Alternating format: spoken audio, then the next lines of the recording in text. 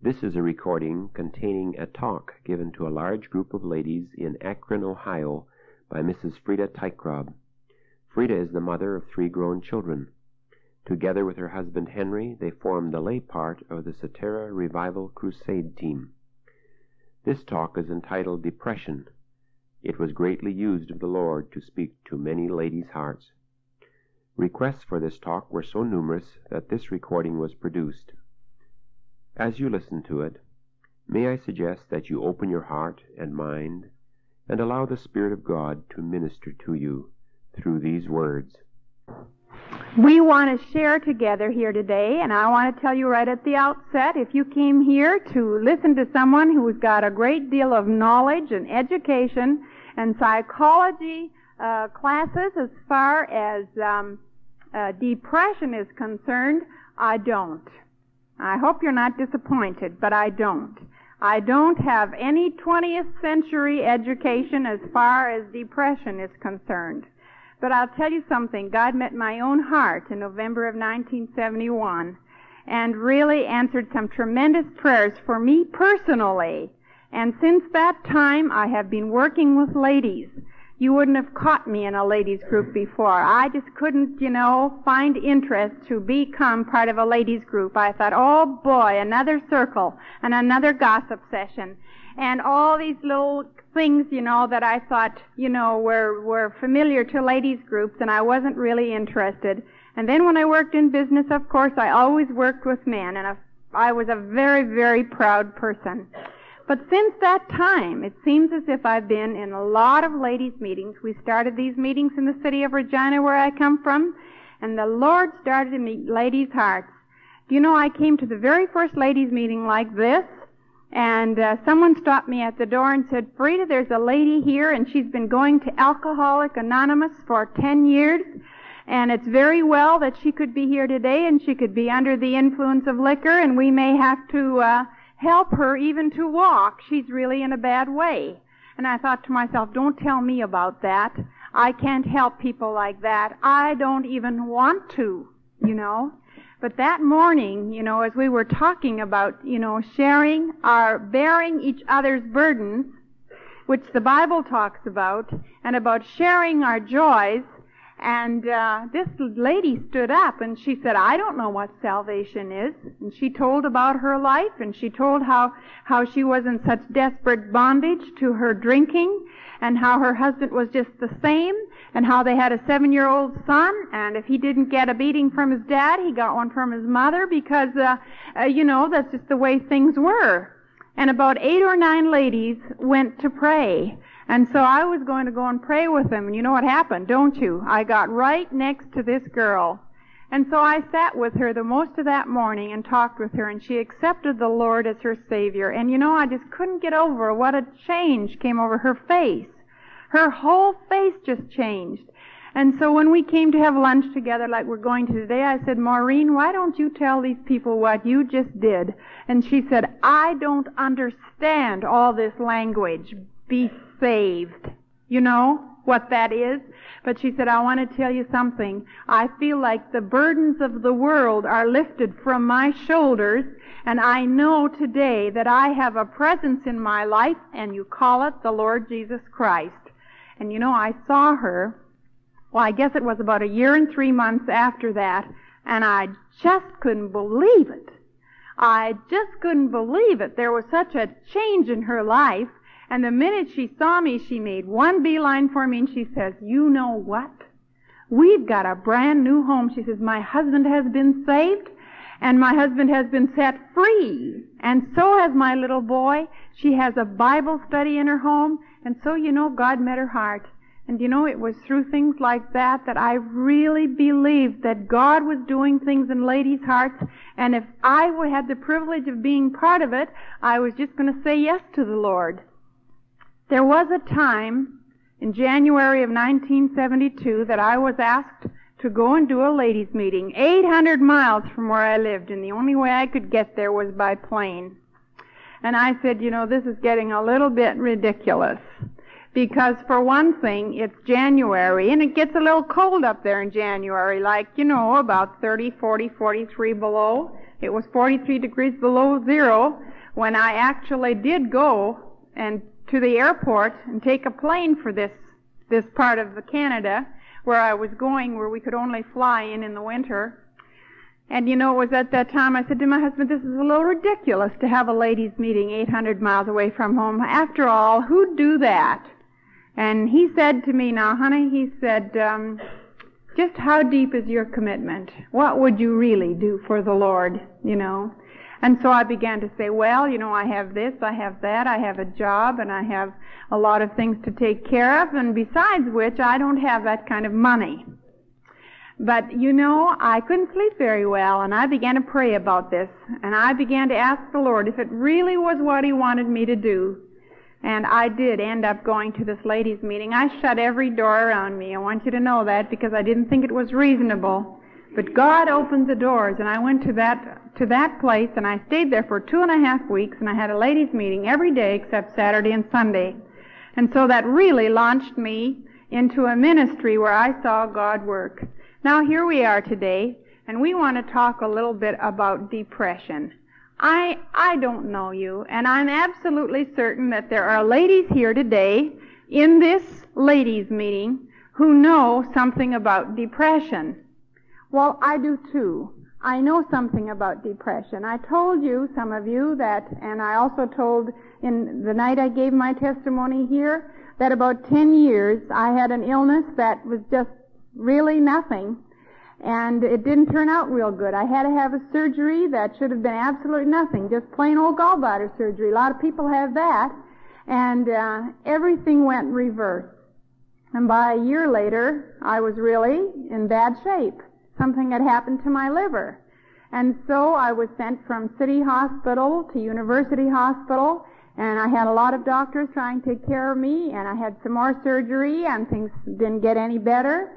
And of course, during the course of that time, I got kind of down to skin and bones. I guess I was about 89 pounds, and I was strapped to a stretcher and sent to Mayo Clinic. And I was there for some time, and over a period of 3 years, I was just hovering, on the machines that medical science has made. And it was during that time that the Lord really spoke to me one night when I realized that I was stripped of every earthly thing. Do you know what that feels like? I really can't explain it to you. But I knew that medical science was gone. I knew that my family, I had to part with them. Really, I had already. I couldn't help myself. And I knew that I was alone with God. And it was really wonderful. It really was. It was just really wonderful. And it was at that time that a tremendous hunger started in my life to know God and to really know Him. And it was quite a while before I ever heard, from someone's lips that God can really be real to you. And that's really my question to you today. I've been doing a lot of reading since that time. And I've also talked to thousands of people. And I've talked to many, many ladies who are depressed. Now, I presume today here that I'm talking to ladies, and I presume that all of you, or perhaps almost all of you, have accepted the Lord as your personal Savior. You would say to yourself and to me, yes, I am a Christian. Now, if you are not sure about that, and if there's some doubts in your life about whether you are a true Christian, about whether you really are born again, I want to tell you you're in the right place today. You most certainly are. You're here by God's divine appointment. That is the greatest decision that you can make in your life, that you accept the Lord as your personal Savior and put you on the way to glory. Yes, that's right. I want to tell you something. Sometimes, it's hard for us to admit, but we're sinners. We're not sinners because of what we do. We're not sinners because of, all kinds of circumstances. We're just plain sinners. That's how it is. Your grandfather and mine, Adam, in the Garden of Eden, he disobeyed God. And as a result, we're sinners. And God made a way for us. He emptied heaven and just sent His Son, the Lord Jesus Christ. He died for your sin and mine. And the greatest decision you can make is to accept Him into your heart and into your life as your personal Savior. I want you to know that. If you have any more questions about that, don't you leave here today until that's absolutely settled, that you're born again, that you're a Christian, and you're on the way to heaven. I want to be sure that everybody knows that. I know that all around us people are looking, and they're watching the Christians, and they say, well, if that's Christianity, you can keep it. The church is full of hypocrites. Well, you've got to be smaller than a hypocrite to hide behind one. Somebody said that to me, and it was kind of like a bolt out of the blue, and I thought, well, I never thought about that, but I've certainly done a wonderful job of, knowing who are the hypocrites in the church. But today I want to ask you this. I want to ask you to be really, really honest. Never mind who you came with. God will deal with the person you came with, who's beside you, behind you, whatever your situation is. I want to ask you if you'll be completely honest before God and see what God has to say. Do you know what? We know a whole lot of theology, and it's stacked up in our mind.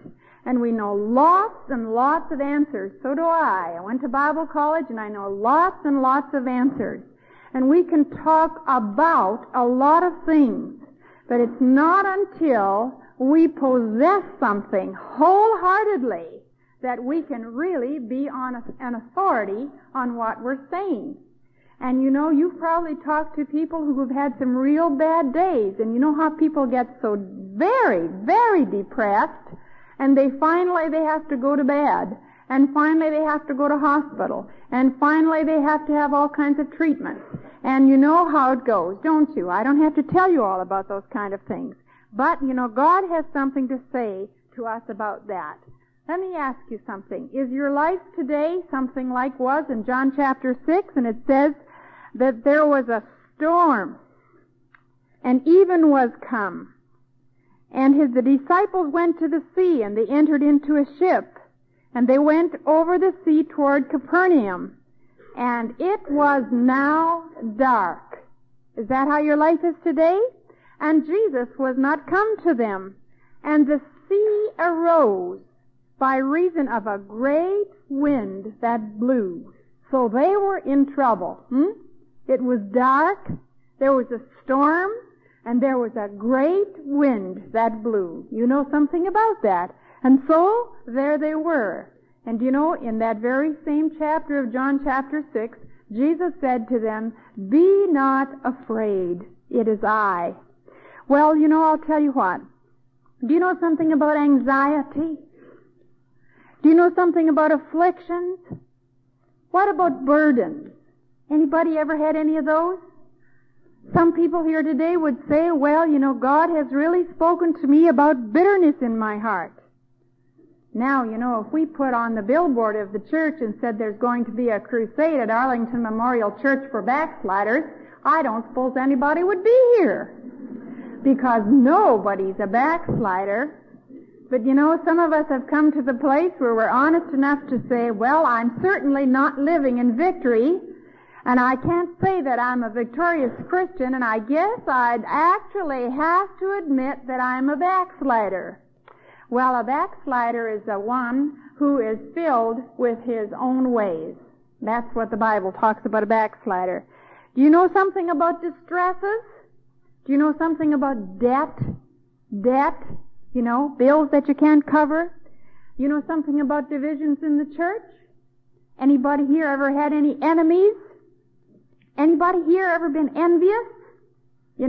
Jealous about something? Let me ask you something. Has anybody ever humiliated you? Humiliated you in front of someone? What about insulted you? Isn't that amazing? All these things. And do you know anything about poverty? I guess some people do know something about poverty, but really most of us don't know too much about poverty. We've always had something to wear, and we've always had something to eat, and there's not too much of that, yet we know that there is such a thing as poverty, and maybe you found yourself in a situation like that. Do you know something about temptation? There's some people here who know something about temptation. Some people here have been really set free from some things that they called habits. And God said to them, look it, that's sin. It's your enemy, and I'm going to set you free. And so, There's other different ways of temptations in our lives. And then, we have troubles. Have you ever thought about the word trouble? I've been thinking about the word trouble lately. I heard people say, oh, that's too much trouble. Or, I'm just in a heap of trouble. And I've been thinking about the word trouble and what it really means, and how it really applies and affects our lives. Well, do you know what it's like to just sit and weep and cry and weep and finally just get into bed and cover your head with a sheet and just shut the whole world out from you? You know something about those kind of things? Those are the kind of things. And listen, I'll tell you something. I've got about 90 more things written down here that I haven't even mentioned to you, from which come depression. That's right. From which come depression. Now let me ask you something about that. You answer this question. Do you think that God actually knows about that? Yes. I know that, it's hard for you to say that, but God does. Now I'll tell you what, if you really want proof, you take Psalm 139 and you read it. I want to tell you something else. As I'm talking to you today, if you want to write down some of the things that I believe that the Lord has shown me, which I haven't studied from a book, but that God has shown us in these days of talking to people, some of the scriptures that have really come alive, you write them down. And if you need to read them when you go home, you know what to do. Read them. And if you're not sure whether God does know all about these things, then you get yourself off in a corner somewhere, sit down, and read Psalm 139 out loud. That's right. Now, I want to talk to you a little bit about your heart. Our heart is the center of our very life, right? Our emotional center. You know how your heart beats real fast when you get into a situation? Certain circumstances.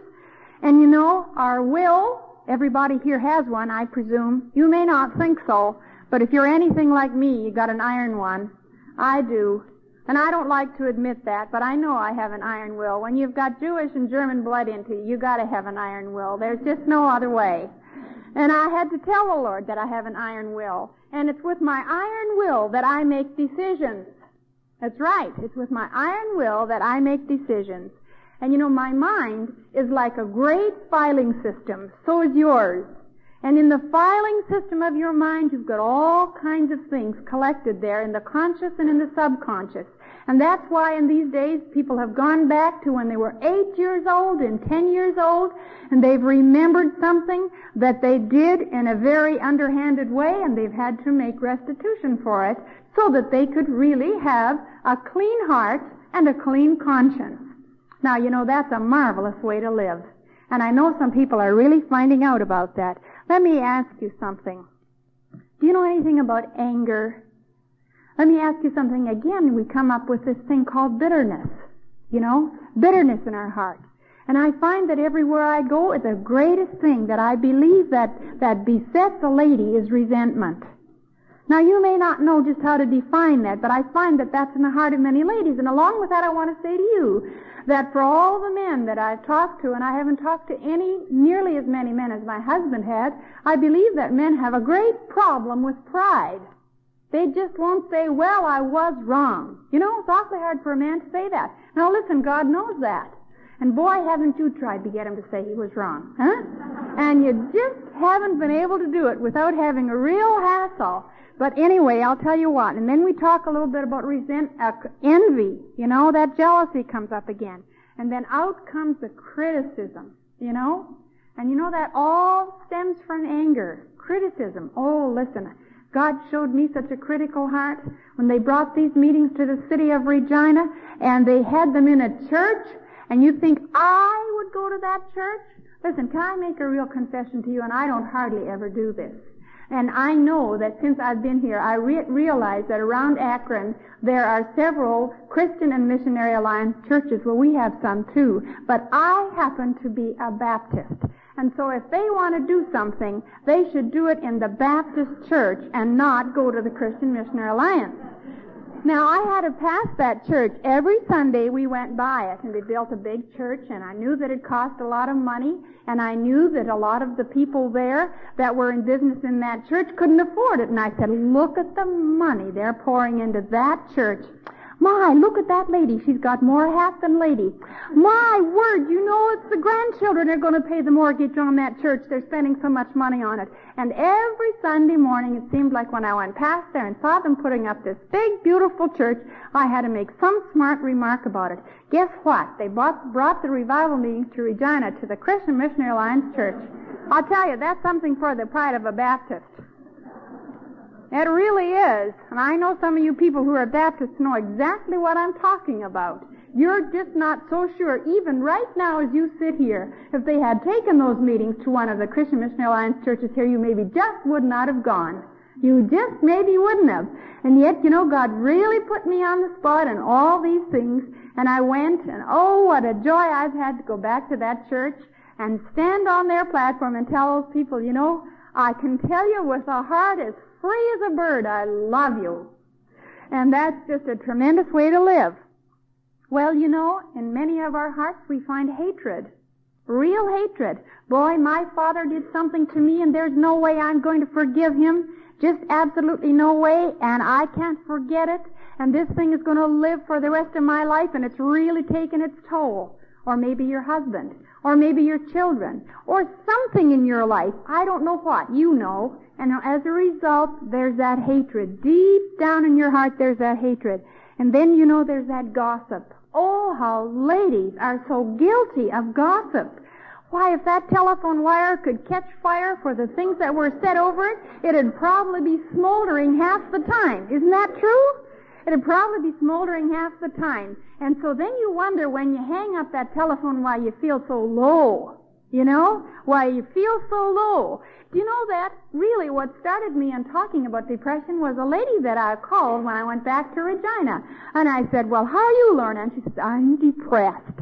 And I said, now, what are you depressed about? You know, she says, you don't know what depression is like, do you? You know, and I said, yes, I do know what depression is like. And really, I can't tell you to this day whether God set me free because I recognized that I was depressed or because I just recognized that I really needed God in my life. But anyway, you know what sarcasm is? You know that smart remark that comes out before you even think? And you do it to your children all the time. And you do a dandy job of doing it to your husband. You know? That sharp cutting remark. Listen, you know what that is? That's anger. And then that unforgiveness. You know, have you said the Lord's Prayer? You probably have. And you have said to the Lord, forgive my trespasses as I forgive those who trespass against me. What are you saying?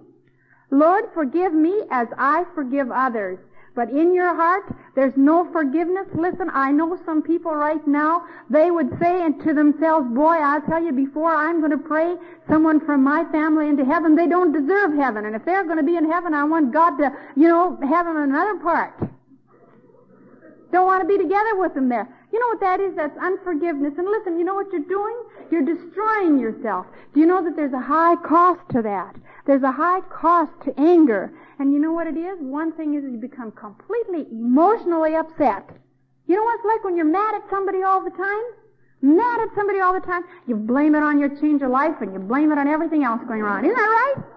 And you're mad at somebody. You know what I'm talking about? You're angry and you're upset. And then, you know, people don't want to associate with you. Isn't that right? You become a social outcast and you wonder why. Now, why it is that people don't invite us to their home? Why, I've had them here. How come they don't invite me to this or to that? And you become a social outcast because people don't want to have company with somebody who's angry all the time. Isn't that right? Do you know what? Spiritually, we're almost nil. That's right. Spiritually, we're almost nil. We go to church Sunday morning. We wear nice clothes. We sit there and we play church. That's exactly what we do. We sit there and we play church. We live behind a big mask. Nobody can look into your heart, can see what's really there, and yet there you sit. You may even teach a Sunday school class. You may even sing in the choir, and you may even sing like you sang this morning, "'Tis so sweet to trust in Jesus just from sin and self to cease." Just from Jesus simply taking life and health and joy and peace. You may even sing that. And you know what it is? Be honest. Remember I asked you to? It's a lie. Nobody wants to be called a liar. I don't. I don't like that word one bit. That really cuts me up, backward and forward. I don't like that. But you know what? When I begin to see that what I'm saying is one thing and what I'm doing is another thing, then I begin to see that that is not true, and there's not truth in that. Now, you know what your number one enemy is probably? Not probably, but fear, right? You're afraid of your own shadow. I mean, all people like that. They're afraid, all kinds of them. And you know, Adam and Eve were afraid too. You know why they were afraid? Because they disobeyed God and they hid. And that's exactly the basic reason why we're afraid.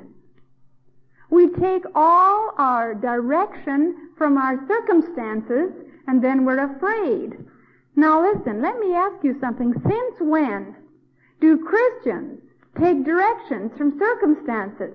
But let me ask you another one. They are, aren't they? Do you know that a man said to me in one of the cities where there's a state hospital, he said to me, you know, it's interesting that so many of the patients in these hospitals are Christians. Can you answer that kind of a thing, that the reason for that? And I said, these people aren't in this hospital because they're Christians. The people are in this hospital because they're guilty, whether they're Christians or not. They have things on their mind and they can't handle them. And we have great guilt complexes, and some of us have to look way back to where that guilt complex ever started. Now, you may even have gone to a psychiatrist. You may have had all kinds of tests and all kinds of things that, you know, are supposed to help you see your problem. And maybe you even see your problem. And listen, I don't want to say one thing against psychiatrists. I certainly don't. Except this, that I think they need the Lord as much as anybody. I really do.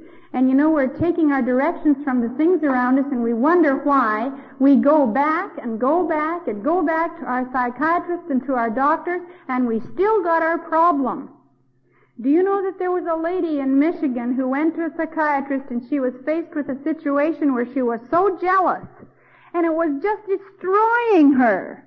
And she kept going to this psychiatrist, and she had been going 2 years, once a week. Her husband was just about broke, paying. And do you know what she said to me? She said, I said to her, what does your psychiatrist say to you? You know, and she said, he said to me, I have a right to be guilty and to be jealous. Anybody who's faced with the circumstances I am has a right to be jealous. Listen, as a child of God, let me ask you this. Does anybody have a right to be jealous? You answer that. No. Of course not. Jealousy is sin. God can take care of a situation, and you know that's exactly what needs to happen. Now, in the midst of all this fear, you know, this fear, then you know, when we're afraid of something, then we have doubts. All kinds of doubts. Maybe this is going to happen. Maybe that's going to happen. What if this happens? You know, what if we go through a red light? Somebody bangs into us. What if we get hurt? What if this? What if that? You know, and we live in a world of doubt. And then, you know, we live in a world of indecision. You just can't make a decision. You can't say yes and you can't say no. And you know, it's an awfully hard thing for your children to know what to do when mother can't make up her mind. You can't say yes and you can't say no. You know, a lady came to me and she said, you know, my children watch the worst things on television. They just watch the worst things on television, and they won't listen to what I say. I said, who bought the television, you or they?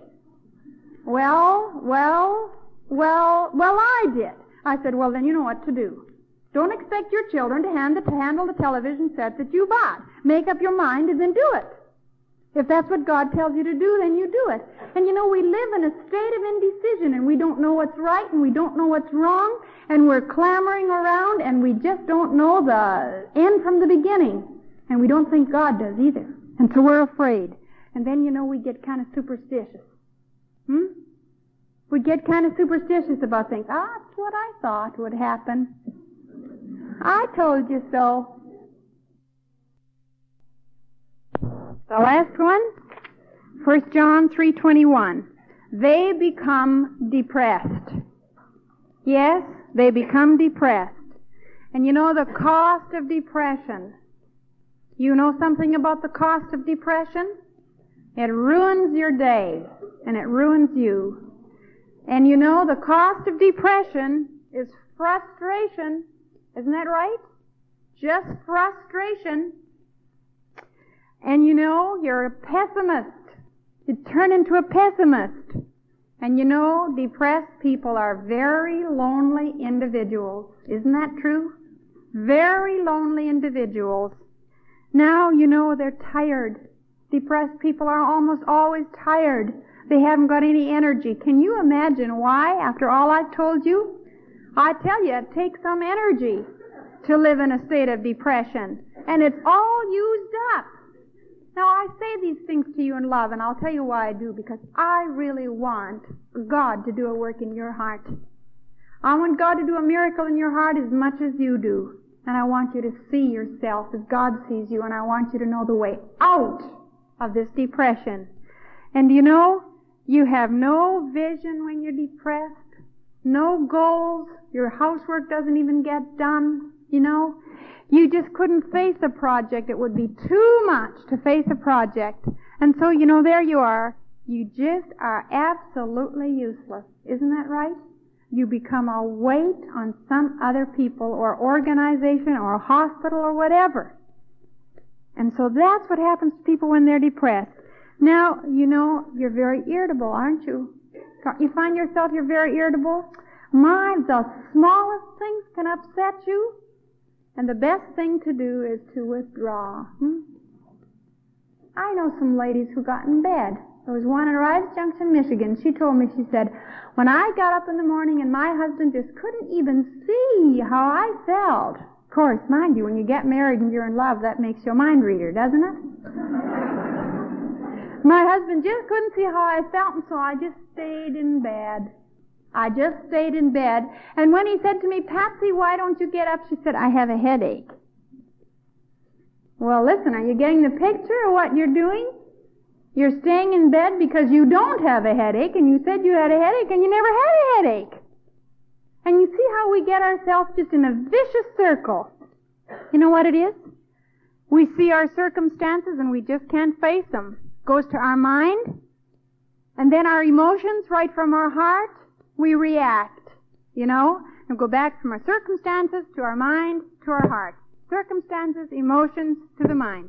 From the mind to the emotions. And we go round and round and round and round like that. Now, how do you get out of a thing like that? How do you get out of a thing like that? You know, we read this morning in Psalm 91, you know, some very beautiful things. Very beautiful things. Maybe you need to read that again. You know, 1 Corinthians chapter 3, verses 10 to 15 has something to say about what I'm talking about in depression. 1 Corinthians chapter 3, verse 10 to 15. And Matthew chapter 25, verse 14 to 30. You need to read that. 2 Corinthians chapter 12, verse 9 and 10. You need to read that. Well, you know, really what we're doing when we're depressed is we're rebelling. Now, you know, I'll tell you something, mothers. You wonder why we live in a society of rebellious teenagers, don't you? You haven't brought them up that way, have you? I want you to be completely honest, because God's day and God's time is God's time. And you know, we have a way of putting something very final, but with God it's not like that. And I want to say this to you regardless of what situation you find yourself with your teenagers today, that God isn't finished with them yet. They're still here, and God is still speaking. But you know, we wonder why we live in an age of rebellious teenagers. You just got a few answers, didn't you? You just got a few answers about that. And you know, really, a rebellion, you need some more babysitters? 3 more? Did some people forget to go at 11? Good. Fine. Thank you very much.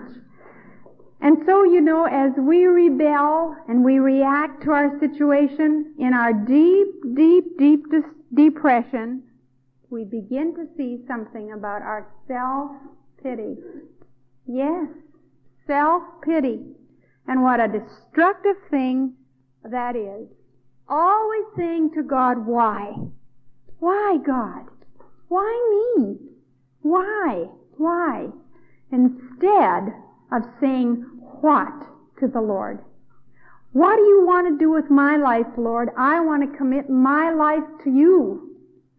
And I want to be led and guided, and my life to be permeated with the Holy Spirit's presence. And the fruit of the Spirit is love, and joy, and peace, and long-suffering, and gentleness, and meekness, and self-control, and faith. And listen, that's a challenge for 200 years if you live that long. Isn't that true? And you know, God wants to set us free. God wants to set you free. You know, Daniel, you know the story of Daniel in the lion's den? You think he sat in the lion's den and said, "Why, God? Why, God?" You read the story again. And they called down, "Is everything all right down there, Daniel?" And Daniel said, "Oh, I don't know what's happening to me. Why did God do this to me?" No, he didn't. You know the story of the 3 men in the fiery furnace? You know, these should be illustrations enough for the hundreds of times you've told these stories to your Sunday school children, and they've just gone over your head like water off a duck's back. And you've never realized what a tremendous life of faith was represented there. And the story of Paul, you know a lot about Paul. And the story of Joseph. And he was dragged away and made to look as if he was the worst scoundrel. And yet, the time came in his life when he said to his brothers, "You meant it to me for evil, but God meant it to me for good." You know what Romans 8:28 says? All things work together for good to them that love the Lord. That isn't some things, and that isn't the nice things. It says all things. God wants us to live by faith. God wants us to live by faith. Do you know what the opposite of rebellion is? Submission. The opposite of rebellion is submission. And your first and foremost submission is to God. Have you really ever learned to submit to God and say, "God, I know that you're bigger than the problem and the circumstances that I find myself in today." And you know, murmuring. How many times in the Old Testament that was the sin of the children of Israel that kept them out of the promised land. Murmuring, complaining. How we can complain. And you know, the opposite of murmuring is contentment with rejoicing. That's right. Contentment with rejoicing. And you won't find contentment in your circumstances no matter how hard you try. I should know. I come from a family of millionaires. I know what money can buy. I want to tell you something, what I have in my heart today, and what God has wrought in my life, you couldn't give me any money anywhere to compare with it. From deep down inside, there's a well of water springing, and it's the Lord Jesus Christ. And you're not going to find contentment in your circumstances, and you need to face that today. Contentment comes from God, from the presence of the Lord Jesus Christ in your life, and the promises that God has given us. Contentment with rejoicing. Rejoice in the Lord evermore. And again, I say rejoice. And then, you know, worry. You know, I told you already what the opposite of worry was. The opposite of worry is faith. Faith. Now, when you came in here today, you sat down on that chair, and I didn't see anybody try the chair, look at the bottom, take it apart, see if the cushion was all right, check the floor, check the stairs. You came in, sat down on the chair because you believed that the chair would hold you, didn't you? You didn't think the floor was going to let you through. I talked about this the other day, and we say, "Oh, we have no faith." Listen, we're basically creatures of faith. Where is your faith? In what is your faith? And here we are, children of God, and we have faith in practically anything else, or else, you know, we're so depressed we have none. No faith, past feeling, all these things in our life. And you know, self-pity. How is this going to affect me? What's this going to do to me? Oh, poor me. Poor me. Isn't it something how quickly we can think of ourselves? Oh my, you can sit and cry, "My son, I want to tell you, son, you're sure doing something terrible to me. I'm your mom. You sure are treating me terrible." You tell your husband that. You know, Your poor pastor, he's got to listen to you hours and hours and hours and hours. Listen, let me ask you something today. Are you honest enough to say, I need help? That's the first step. I need help. I have depressions. When I get up in the morning, all it needs to be is a rainy day and I've had it. Isn't that true? All that needs to happen is one of my children needs to get up this morning and really wake up with a fever and sick to the stomach and all this kind of thing, and I didn't have a good sleep last night and I've had it. Now listen, you know what? We're talking about depressions that are far, far, far deeper than that. We've given into them completely. Yes. And some of the things I talked to you about earlier, they've taken over your life. They've taken over your life. You've taken your direction from your circumstances. They've gone to the will, and then your heart reacts, and you're just broken in 1,000 pieces, and you don't know where to turn anymore. Listen, God wants to set you free. You know, rebellion causes long trails of sorrow, long trails of broken families and friendships, and murmuring. That's like poison. Like poison. Has no place in a spiritual life. 10 times it was named as the outstanding sin in the children of Israel.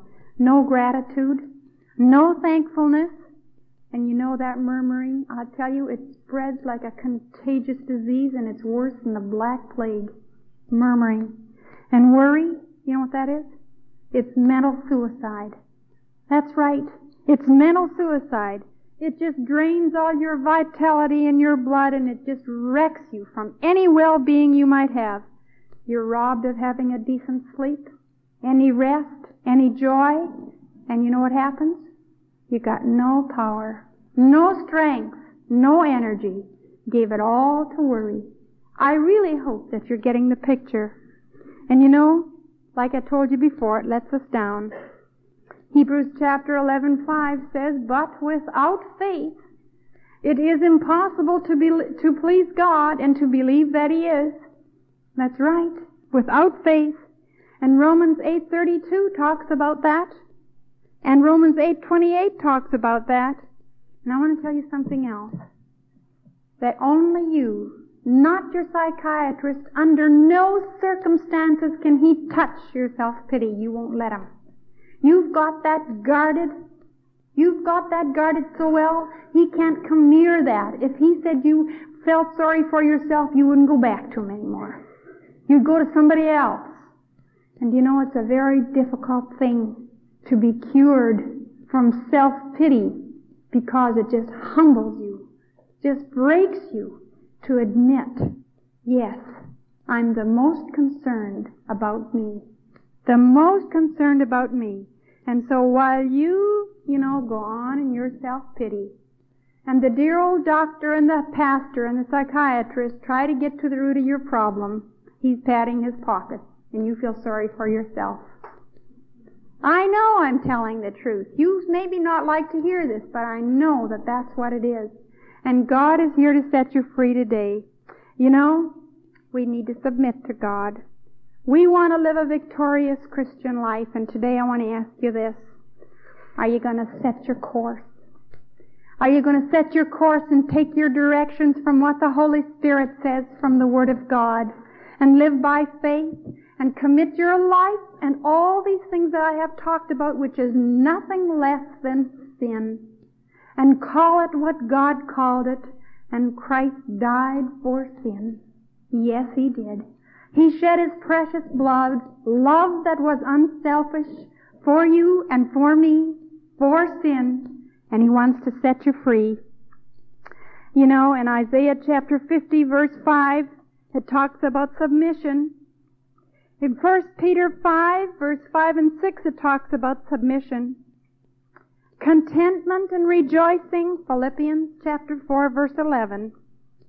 Faith instead of worry, Philippians 4:6, and all this self-pity, there's so much. Do you know what we need? A standard to live by. Something by which to make decisions, something right and correct. What's the standard? The Word of God. Not theology in my head. A possession of the reality of the Lord Jesus Christ, God's will, not my will. Not my will.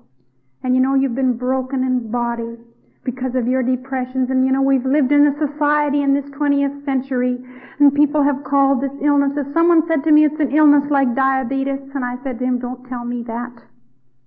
Don't tell me that. I know there are physical circumstances that are desperately hard to live with. But is it possible? If you read some stories, and if you look back to people like Martha Snell Nicholson, and you see some of those things, you have to say, yes, with God, all things are possible. Do you know that's what Mary said in Luke chapter 2? When the angel came to her and said she was going to give birth to the Lord Jesus Christ, she said, according to thy word, so be it unto me. Isn't that something? A girl no more than 15 years old, faced with that? And she said, with God, all things are possible. What's your language? What's your language? Do you mean it? Do you really mean it? You know what? Victory is yours in Jesus Christ and in Him alone. Philippians 1:21 says, for me to live is Christ, to die is gain. That's enough for me. Your satisfaction, but what things were gained to me, those I counted loss for Christ, said Paul. Yea, doubtless, and I count all things but loss for the excellency of the knowledge of Christ Jesus my Lord, for whom I have suffered the loss of all things, and do count them but dung, that I may win Christ. Your strength, Philippians 4:13, I can do all things through Christ, which strengtheneth me. Your supply, Philippians 4:19, my God shall supply all your needs, according to His riches in glory by Christ Jesus. Where do you fit? Where do you fit? I could go on and on and on. I'm sure I could. But where do you fit today? Is your life committed? Has God ever really broken your will? Have you ever let Him? You see, that's where our decision is made. Right there. Our will. That's where we make our decisions, with our will. And I don't know all your circumstances, but God does. Yes, He does. God knows all your circumstances. And I want you to know that regardless of the circumstances that you find yourself in today, no matter how difficult they may be, if you're going to put Christ first in your life, He's going to become all things to you. Your satisfaction, your strength, supply your every need, all these things. But you know what? You have to give up your will. That's right. You have to call sin, sin. And you have to say, I am so sick and tired of being afraid and angry and depressed. I want Christ first in my life. Let me ask you something. Can you think of the fantastic impression that would make on your families? Think of how many children and grandchildren are represented in this one room here. That they could see God set you free from depression and say, you know, I don't know what hit my mom, but she's sure not the same person I knew. Just think of what that would do. We live in a society where we are just completely beside ourselves because our children are getting caught up with drugs. But you open the medicine chest and I'll tell you something. I know some people. I met a lady. 10 times she was committed to a mental hospital. 27 tranquilizers a day. That was the least she could get by on. She came to a ladies' meeting with her suitcase packed. She said, you're telling me I have to make a choice. And she said, I don't like going to that hospital. I don't enjoy those things, but I don't know what to do. What do you think I should do? I said to her, I think the first thing you should do is go get a big piece of paper and make a sign, this suitcase is not in use anymore, and paste it on the lid and close it and not look at it anymore. That means you wouldn't have your things ready to go to the hospital. And she says, oh, I always have this ready to go. I never know when I'm going to go. I always have this ready just in case I have to go. That's faith, isn't it? Have your suitcase packed, ready to go to the hospital just in case. Listen, let me ask you something. Isn't it about time that every one of us, and me too, I'm speaking to myself as much as I'm speaking to you, said to the Lord, I am sick and tired of my big old selfish self and all this self-pity and worry and anxiety and jealousy and hatred and all these things that are in my life, and I want God to set me free. Is that where you find yourself tonight? You know, again, I want to sing that song, Have Thine Own Way, Lord, because I just love that song. I think I sing it almost every ladies' meeting. I was looking at a song in the book today that says, Why Not Now? Why not now? You know, we always sing that song when we have an evangelistic crusade. That's when we sing that song. And I want to tell you something about what it says in that song. And it just may suit your life today. While we pray and while we plead, while you see your soul's deep need, while your Father calls you, will you not, my sister, come? You have wandered far away. Do not risk another day. Do not turn from God your face, but today accept His grace. In the world you failed to find aught of peace for your troubled mind. Come to Christ, on Him believe. Peace and joy you shall receive. Come to Christ, confession make. Come to Christ, and pardon take. Trust in Him from day to day. He will keep you all the way. I thought, you know, that's quite a song. We sing that in meetings. When we want people to accept the Lord, we work hard in our crusades where we have evangelism. People want to get saved. But I'll tell you something, what happens to the new Christians. They got to backslide before they got any fellowship with Christians. That's just about where we are. Because we don't have time for anything but our own big selfish self. Isn't that true? I know that's not true of everybody, but I tell you today as we've talked about this depression, today as we've talked about this, I'm sure that you've seen some things in your life. And today I want to ask you if you're going to be willing to get on your knees and talk to God. That's right. That's what you need to do. I don't know how many ladies here today have things in their life that we've covered, but I'll tell you something, this is the place to leave them. I don't know, but why don't you find that song in the book, Have Thine Own Way, Lord? And again, I ask you to be honest and sing that song, Have Thine Own Way, Lord. Have Thine Own Way, Thou art the potter, I am the clay. You know the song. You know, right up the back steps you can go. You can go here too, up here, and you know what, upstairs. There's some very nice benches. They're a very good place. You can kneel there and you can talk to God. And we want to pray together today. And we really want to meet God in no uncertain terms. No uncertain terms. But deal thoroughly with the problems that beset us. And as we sing that song today, and let's bow our heads and close our eyes and prayerfully sing that song, and as we do, I want to ask you today, does God need to meet you on depression? Don't stay where you are. You get up and get on your knees, and God is going to meet you. And God is going to set you free today. We take our direction from God, not from our circumstances. And as we sing this prayerfully, and you need to go, don't you pay a bit of attention to anybody else. You listen to God's voice and say, I want God to set me free. I want God's way and not mine. Let's sing. Have Thine own way, Lord. Have Thine own way. Thou art the potter. I am the clay. Mold me and make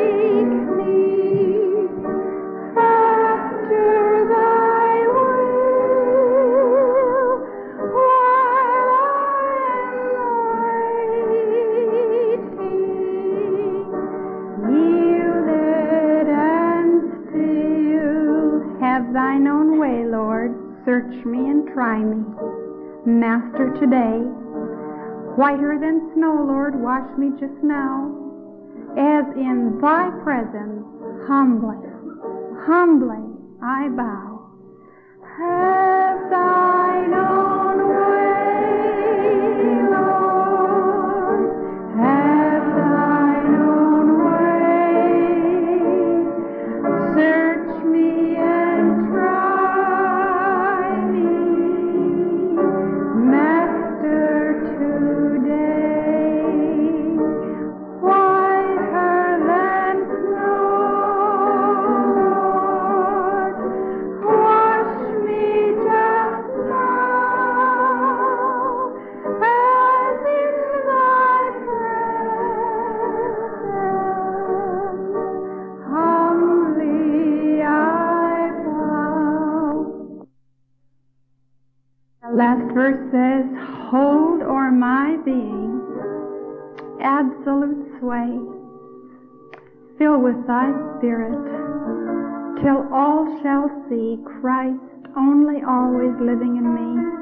With our heads bowed and our eyes closed, how many ladies here today, in all honesty before God, not before me, say, I have depressions in my life, and I need God to do something for me.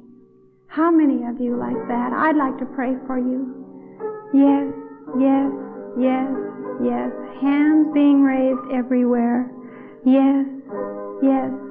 Listen, I want to ask you something. You do one more thing. I don't know how to make this easy for you. I'd like to make it as easy as I can.